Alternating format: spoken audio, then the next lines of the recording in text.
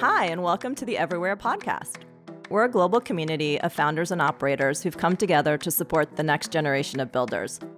So the premise of the podcast is just that: founders interviewing other founders about the trials and tribulations of building a company. Hope you enjoy the episode.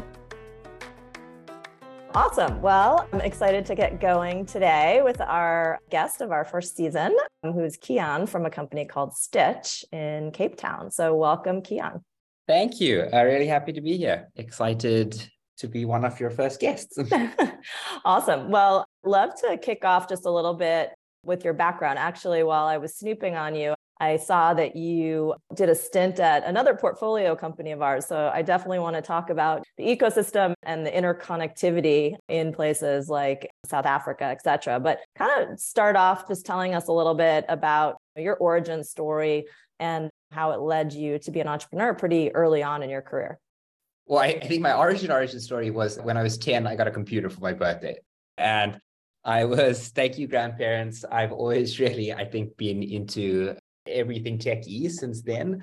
I studied computer science and finance at university. Right after university, I kind of tried to build my own thing, which was a bit of a disastrous app at the time, but was kind of like my first foray into, I guess, a little bit of the startup world. Right after that, I joined a startup. I was the first team member there called Root, which was a fully digital bank, which was really one of the first of its kind. It was certainly the first of its kind in Africa on the continent. And the idea was a bank account for developers, which kind of combined everything I thought was cool in the world. It was like banking and finance and dev and API access to things. And that was really exciting. And it was really cool. It is actually not incredibly dissimilar to what we do at Stitch now, except we were doing it as a bank. We are going to try build out the bank that enabled people to get API access to a bank. So that was kind of very fun. It was also exceptionally early stage. And then right after that, I assume Smile, I actually just realized, I think I sort of knew this, but I didn't realize Smile Identity is a portfolio company of yours. So I assume that's what you're talking about. So after Root, I joined Smile Identity, which does identity verification as a service, is the butchered version of what they really do, but kind of serving African markets. I used to run partnerships there, which basically meant I got to spend a lot of time traveling throughout the continent, which was really cool. It was one of my first opportunities to really spend time throughout the continent. And I think it's a really exciting product. Again, it's an API product. It enables developers to build more quickly in emerging markets. I'm seeing a theme here. I'm seeing a theme. APIs are the way. Yeah. It's a boring three-piece theme, which is API. And I really loved that concept. And then I think also when I just sort of got to dive into it, was pretty amazed at the talent and the startups. It's a terribly broad thing to say, but just in the African ecosystem, I just phenomenal founders, product people, really big ideas people working on. And it was just getting to the stage, timing wise, we were starting to get a little bit exciting from a venture perspective. People were raising big rounds and there were follow-on funding and there were unicorns being minted. And it was a cool space and exciting to be in. And so I think that was my first sort of hit that I used to have some myopic view that Silicon Valley does cool things and some places in Europe do cool things. And then even to some extent, South Africa and Cape Town kind of pretend that they are this Silicon Cape of Africa. It's true to some degree and that we definitely do have great talent and great ecosystem here, but that's kind of just true throughout the whole continent. And so that was really exciting too. And then as a little bit of a side project, me and my co-founders were trying to build a person-to-person payments app, not dissimilar to a Square Cash or a Venmo type product in the States. Just a simple, I have Jenny's phone number, I should be able to send her money. And I think we very conceitedly thought it would only take us 1-2 weeks. It's super easy. We're all developers, we all understand financial systems. And it took us 9 months. We built an absolutely horrifying app. And I think most of it was because you end up dealing with banks and compliance and there's no infrastructure to do. There are no APIs to be able to build on top of things. That's why we love investing in young entrepreneurs, because they don't know what they don't know. Yeah. And honestly, a lot of people that have been in finance for a long time realize almost how impossible this is. And I think as an investor, there's something incredible about a young entrepreneur who doesn't see those barriers. So, it's interesting that you mentioned that, because I feel in many ways that's a characteristic that we look for. Yeah, the like naivety of youth. Yeah. The more you dig into it, the I more I mean, like the big vision coupled with that in many ways of yeah, like, oh, we can do this, as opposed to, 20 years of like people telling you no and being beaten down by the system. So, yeah, all right, yeah. before we go into like the new company instead, the question I kind of wanted to get at though is what do you think inspired you to come out of university as a developer and to start, your own company, as opposed to going to Google and, working your way up or going somewhere else? Was there something in your life where your parents entrepreneurs, were there something that kind of gave you the agency, you think, to take this path or put you on this path? Sure. I think it again kind of stems to this. I was like 10 when I got a computer, and let me be careful about how much I reveal. I pretend I'm younger than I am. But that was still like very early. Like people did not really have computers back then. People were not really using the internet very actively. And there was like this like early wave of things that were just like starting. And I just remember being so baffled and so in awe of the fact that like three developers, and this is reductive, but like three developers could sit in a room and they could build Skype, right? And I was like, oh my God, like how do they build this like thing? And like the whole world uses it. And it's just like, was sort of just like this very awe-inspiring thing for me that like, this is probably not true, but I felt like one of the only disciplines in which you had that much leverage that you as an individual could just build something of this much scale was just like engineering and computer science and software development and like crazy things that like probably like everyone has long since forgotten about. But like Winamp was like the coolest thing in the world for me. Like me and all my friends thought Winamp was the coolest media player, and it had like a visualizer, and it was like, I was just like, I can't believe someone built that. And it was like, I used to spend 5 hours a day on Winamp, and it was just like, someone built that. And I was just like, so incredible that people could just like sit and build. And obviously like the same equivalent is true for like a Google or a Facebook, anything that did start somewhere. But I always was kind of just like pretty like smitten with the idea of that like creation of something. So that's cool. So it didn't really come from a person. It came from, your experiences in the industry. That's interesting. Like for me, my parents both worked for themselves. So even though I started very corporate, like I went to law school and I worked in banking, like the inspiration was really work for yourself because that's what I saw my family do. I think that's pretty interesting and kind of cool that it was actually being an engineer that led you to entrepreneurship as opposed to your external experiences. That's neat.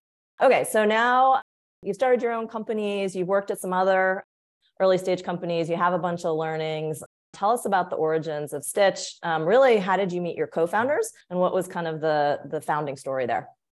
Sure. So yeah, the origins, like I mentioned, we were all kind of like very interested in building this person-to-person payments app. One co-founder I have known since birth. Our parents are just best friends, and I have grown up with him and I've known him absolutely forever. The other, we used to work together at Root, the digital bank. So she joined about a month after me. And the other was actually just sort of during like peak lockdown and stuff. He was working in Cape Town and he was working actually on his own like e-commerce type idea, which was also trying to patch together like a bunch of different payments companies and stuff in order to make like just like an e-com product work. And we were also sort of noodling on, these things at the same time. And so it was also like a happy accident that we just happened to be working, like two are from like a past life and one is from like we happened to be working on the same thing at the same time, which was also really cool. Yeah, all of that felt like a lot of kismet there. And then I think we all just really liked APIs again, which is a silly theme that keeps coming up. But we, I think all never wanted to build like this person-to-person payments app. We never wanted to build a consumer-facing app. I'm truly in awe of like tons and tons of consumer-facing apps. But the things that we were always like really interested in were building like the pipes, the infrastructure, right? And so when we sort of found out like, oh, this is like very obvious narrative, but like in order to build the consumer facing apps, typically there's some sort of like underlying foundation, which are APIs, which are like infrastructure. And we're like, we had to build that ourselves in order to like literally just build the side project and to build the side project for a person-to-person payments app.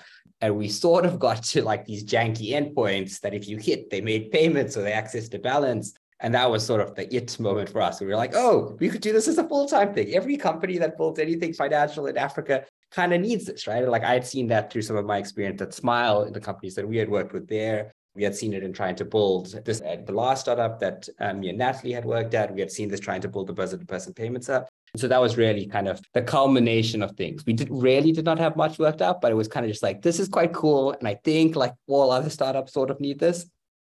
That's awesome. So you guys decide to, go on this crazy journey. What's next? Did you guys bootstrap to a certain extent? Were you focused on, building product? Obviously, you were a lot of builders. Did you run out and raise money? So tell us about, that first kind of 6 months of Stitch. Sure. I don't think we had much plan. We literally made the first like full on API call. And then we sort of clicked in that moment that, whoa, this is an API. And then within a week, we had all quit our jobs because it was just something we really wanted to work on. And we didn't really have an inkling of a like, shall we bootstrap venture, whatever. And I think by quite happy accident, and these are your co-investors, we got quite lucky. And then like quite a few of Smile Identity's investors, like I knew from my time at Smile, I had spent time with them while I was in San Francisco and in some other markets. And when I was leaving, we got very lucky and they found out I was leaving. And Mark, who's the founder of Smile, also reached out to them and said, hey, Kiaan's leaving, Kiaan, you speak to him. And quite fortuitously within like my notice period, like while I was still working at Smile Identity, we had a term sheet from one of the investors. And so cool, as a side note, that, the company founder that you were working for put in a good word for you and introduced you. Like that is really, such a testament to like Mark's vision of, a bigger vision, right, for everyone. So I think that's awesome. That was super helpful. My direct boss, Wayne, also, he directly put some money in and he also introduced me to like a bunch of their investors and other things, which was really nice. Wayne, I think, is like the greatest person in the world. So the fact that he did that was like this really like big moment from our side. So that was great. I think this is probably the path we would have gone down. It probably would have been more painful and filled with more ups and downs, but we got lucky that we kind of came about it that way. And then, yeah, we've been like pretty venture back ever since. Off to the races. All right. So now tell us concisely, like what Stitch is and, what's the real vision there and the mission? Sure. So we help companies more easily move money, basically, is the way that we've sort of landed up. And we do that in African markets. We're currently live in South Africa and Nigeria. And at this point, I think we kind of had our ups and downs. We literally started with the data product, and then we started with purely a pay-ins product. And I think where we've come to is that actually just in general, like whether it is startups, SMEs, whether it is enterprises, or whether it is global multinationals that are trying to enter the African market, like money movement is just a hard thing in general. It's difficult to receive money from any payment method, whether it is cash, whether it is card, whether it is bank transfer. It's very difficult to just like reconcile your money. So whether that is like opening a bank account, whether that is actually doing payments reconciliation for multiple methods, and then ultimately a payout, right? How does like money move back to users in this ecosystem? And so we're kind of tackling all ends of this at this point. We've done a lot of scrambling to get there. And we certainly didn't do all of those things at the beginning. We like started as data, then we purely started as a pay by bank method. But now that's kind of what we do. We mostly are more like enterprise focused right now, but that's us in a bit of a nutshell. Great. Any learnings, twists and turns along the way that have informed the product? An unlimited amount. All right. Well, highlight one or two of something, an assumption that you thought early on that potentially, you had to prove or disprove and that changed the path. I think those are always interesting to hear about. They're like all mostly lowlights. So I'll give you a few lowlights, which got us here, but in a good way. So we started, for whatever reason, the origin story is like we were making a payments app. And then I don't know where we kind of went awry, but we launched a data product. I think maybe we saw who knows, like Plaid was like getting exciting at the time, or like open banking was a thing, mostly for data, not for payments. And so I think we were like, oh, wait, okay, linking to a bank account, linking to financial infrastructure is cool. But why are we doing that for payments? Let's do that for data. Like that's like, that's not solved. Like, let's just like solve the data piece. That was wrong. I think you like very quickly realize, I think there's obviously phenomenal products in other markets, and I think they will be in African markets. We just got the timing like horrendously off. I think like that'll be interesting in 5 years or in 7 years is my personal hypothesis. But I think the overall size of the market is just not developed yet. So it's just way too small. And then the like second order of that is there's no urgency for like any of these things. I just remember having like tons of really painful conversations at the beginning And like even more painful because the people that we were trying to sell to were agreeing with us. We would say, hey, you guys have all these crazy manual human-based processes. We've given you this digital solution. And people would say, yes, we love that. That's great. And then we'd be like, okay, cool, awesome. Like you can buy this from us today. And then say, oh, no. We'll look to do that in like 2 years or 3 years, which is like net dead for us, right? So, and you're like, why are you so excited about it if you can't do anything? It's like, yeah, kind of yeah, exactly. So that was horrible. And you actually almost wish they disagreed, right? You almost want someone to say like, no, I don't get it. And you can try explain it to them. So that was pretty bad. And then we sort of got like our first little bits of pull from some companies that like we really respect and that were doing like really good work at the time. Luno, which is the biggest crypto exchange in the continent, Chipper Cash, right? And they were like, this like link a bank account kind of concept is interesting. Like, why are you doing it for data? Why don't you do it for payments? Like payments for us is hard. And we're like, oh, really? It kind of seems like you guys have it worked out. You guys are like big companies. You must sort of have this solved. And so we kind of built this like, quote unquote pay by bank product. And we did it very superficially. We did it like from like a bunch of different sides. It didn't work, but like Stitch was not in the flow of funds, for example. So like the money moved from like Jenny to Chipper Cash, right? And we didn't touch it at all. We sort of like just added a digital layer to it. So to be honest, it wasn't a super merchant experience and it wasn't a super customer experience. Like say what you want about card, but like the customer experience like usually is pretty good and it's like very well understood at this point. And so it was kind of like bastardized on like both ends of that. And so we sort of saw like an inkling of there was something that someone wanted here, which we did not see at all with the data piece. And then I guess when we like kind of looked back at it, we sort of took like a little bit of like a hunch and we like actually, we went very deep. We got like super licensed. We got like licensed across all the major banks in South Africa. And we were able to hold funds on behalf of like merchants. And like we went like super like quote unquote vertical. And that just allowed us to like be much closer to actually the entire payment lifecycle, which started to like allow us to do one-click payments, real-time payments, recurring payments, be able to do like real-time notification of payments. And we just started to offer like all the same sort of like product suite as card, but with some like additional things such as like fraud protection, such as better commercials. The user experience was the same as card. You only had to see us once. You could like be tokenized from that point. It could be recurring. And there we started to find something that like started to work a lot better and also started to work for just like larger enterprises. That was kind of the stumbling that got us there. That makes sense. That's a good story. I like that. Shifting gears to kind of a little bit more of the macro, I made my first investment into an African-based fintech company, I think in 2018.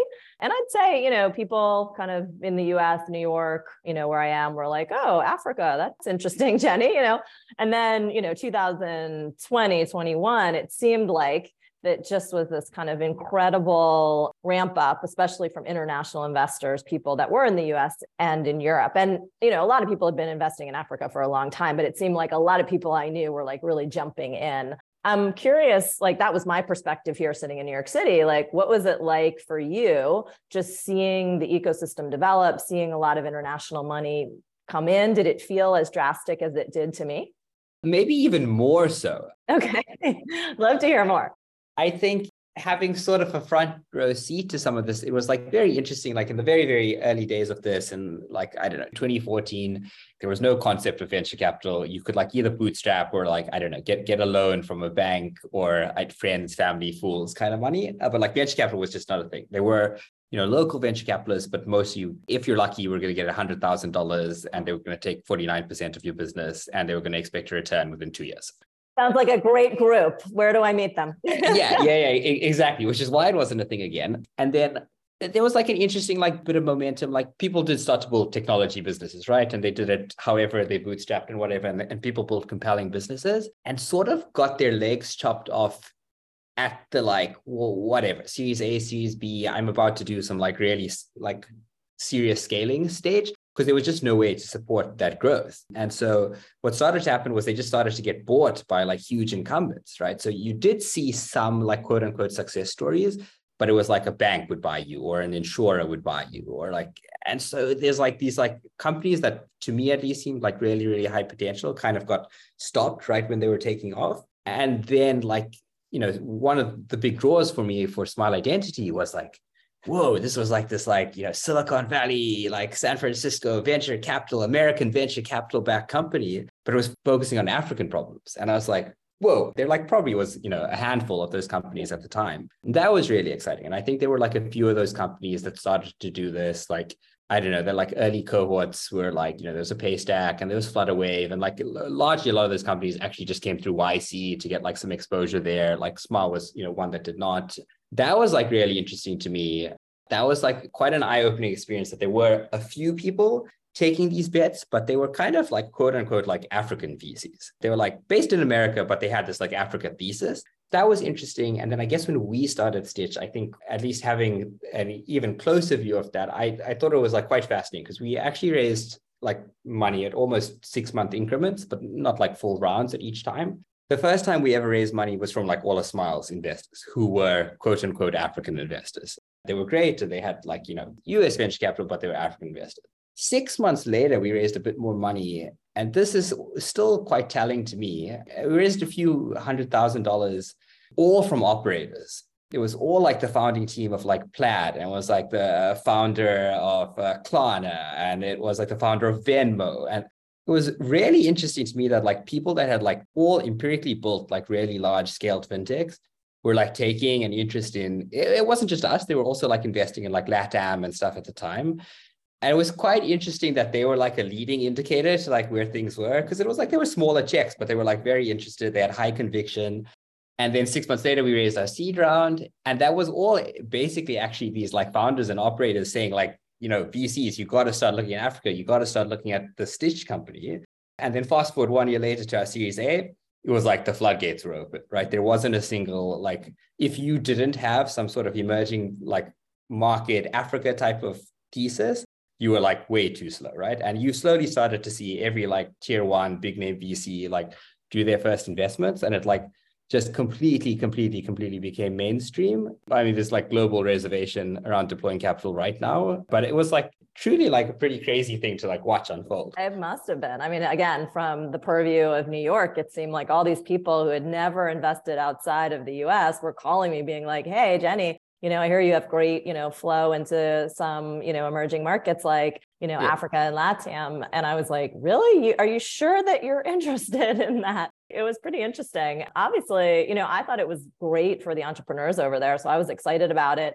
It did seem somewhat unsustainable, right? Like it was almost like a frenzy. Now here we are in 2023, where everything has settled down. People are not chasing deals, even, in Silicon Valley for the most part. How have you seen it over there? I mean, you may not be raising, but what are you kind of seeing in the ecosystem more broadly? Sure. There's definitely been a pullback. I mean, that's true in any market. And I think it's okay. I think, right, this will settle over time. But I think frenzy is a good word. There was like a bit of a frenzy. And it was almost like, oh, you just had to do something in Africa, or you just like had to get in on a deal because you just could like say you were part of something here. And, like in any sort of like situation like that, you get investors that don't have high conviction, or you get companies that otherwise wouldn't have raised money that raised money. And so like all of that has just stopped, like completely. Any sort of like FOMO investing or anything like that has like completely disappeared. Good companies are still getting funded. A lot of things are happening that are not being as publicized. They're not flashy, right? They're not gigantic rounds with huge valuations. We're seeing a lot of things happening flat, maybe slightly above, slightly below. But are you seeing in general, like some of those, let's call them tourist VCs who kind of came in, dipped in, are they just not answering calls now, you think? Or they're also kind of in for the, I'm going to get a better price, flat round? I'm just curious if we've seen a retraction or if you've seen it on the ground. I think most of them have completely retracted. I mean, we spoke not in the capacity of a fundraise, but we've spoken to some, and they've, in many cases, they're actually quite transparent about it. And they've said, we're just not doing deals in Africa or in other emerging markets, because right now the opportunity cost is just another US deal. It's something we know, it's something that's safe, it's something that we can get over the line. So a lot of people have said that. And like for the most part, I think people are going to have to wait till there's more momentum that starts up again in order to do that. People that still had conviction before or had like a very strong thesis around something specific, I don't think there's like a quote unquote like Africa thesis. You can just do like the whole thing and that'll just work, are still doing stuff. There's a lot of support, I will say, which I think is quite good from the more reputable VCs that did make these investments that do need to do bridge rounds now or need to do like a little bit of follow-on capital that might not be like, your next best round. So some of that is still happening. But for the most part, I think everyone that like frenzied in has like frenzied out.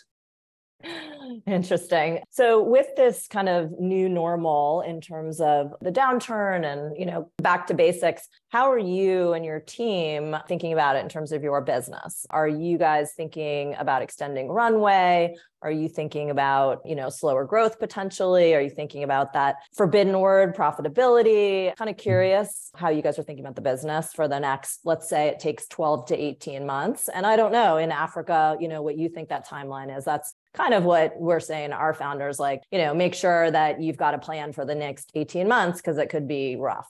Yeah, I think that's right. I think timelines, we're probably looking at the same. No one should ever take any advice I have on like the macro economy, but I think we're also kind of thinking that like at least it'll take 18 months before things maybe start to pick up or settle or however it swings. I think we had quite a drastic shift from like revenue growth and like, payments volume growth, which is like the other kind of growth that we track, are obviously like very coupled. But historically, we had sort of, taken a little bit of a like, let's get new logos and let's get like payments volume and like, let's keep attracting and like growing this. And many times, like you can use price or like the units as like a lever to like accelerate those things. And very quickly, like that became quite obvious early in last year that that's just not a thing anymore. And I think even more just being in an emerging market, like when will that capital come back? I don't even know. I think that might even be a lag. Like I think good companies will always get funded, but I think the ease of capital might be like a lag even further than the rest of the world. We were fortunate that we raised money. We raised a fairly large Series A at a good time. So we're not worried about conserving capital and our burn is still quite low. But we are like, our new mindset is how do we get to profitability? How do we like take more control? Like chances are like we'll still have like venture in our future and back, but like we don't want to do it because we have 6 months of money in the bank, 3 months of money in the bank. We want to do it because we have needs to accelerate our growth. And actually, I think we're seeing that with a lot of African founders and startups. It's just like, okay, how do I kind of like flip things so it's more like on my terms and my control? Because it kind of was for a little period of time when like the venture capital market was really hot. And like, yes, it was like not your capital, but like you did have like a lot more say in the terms and stuff around that. And so that's kind of how we're thinking about it. We are using the P word. Excellent. So I recently started teaching as an adjunct at a university here in New York called Cornell. And I just Awesome. gave a session earlier in the week on market sizing and, existing markets, kind of easy to quantify, developing markets that are growing and really hard to like figure out market sizing. And I just kind of had a thought with you guys, like, how do you think about the growing market for your business and for kind of, let's call them African fintechs? Like, can you just give us a sense? And it's just like your sense of the growth opportunity in a region like yours. Sure. Yeah. I mean, this is a question that we get all the time, right? Like this is like TAM is a VC favorite question. TAM in emerging markets, it comes up even more often. The opportunity is, I think, one you would find in like individual markets are far greater than people think, right? And like, I think people think about Africa and like often from a venture perspective, people think of Nigeria and that at face value kind of looks like a large market. It's 200, which it is, it's 200 million people. It's like growing very fast, internet penetration, disposable income, digital penetration. But like you look at it like a ton of like other markets in like South Africa, which is obviously where most of our business is done currently, is smaller in terms of like people. It's like 60 million people. That seems really small, but like our GDP is the same size as Nigeria, for example. And I think like one, there's like quite a misnomer on that, like you have to be Pan-African for this to be like gigantically big. I think the truth is, yes, you can't be in a single market. Like it'll be probably pretty hard to build the, $10 billion business just focusing in South Africa, for example.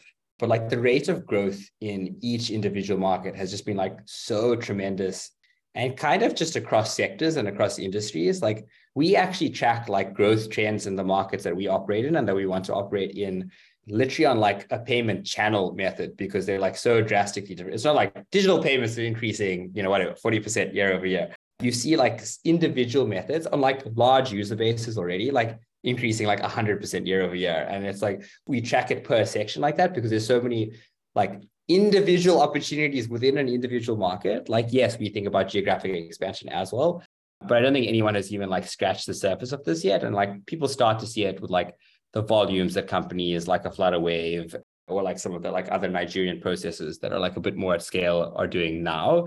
But that still like mostly comes from a single market. It still mostly comes from single method.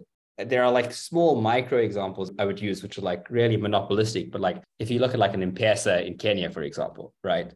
Like that is just globally a gigantic business, right? And it is like in Kenya, in an economy that no one thinks you have a right to build like a large business, that is like a digital first kind of payments business.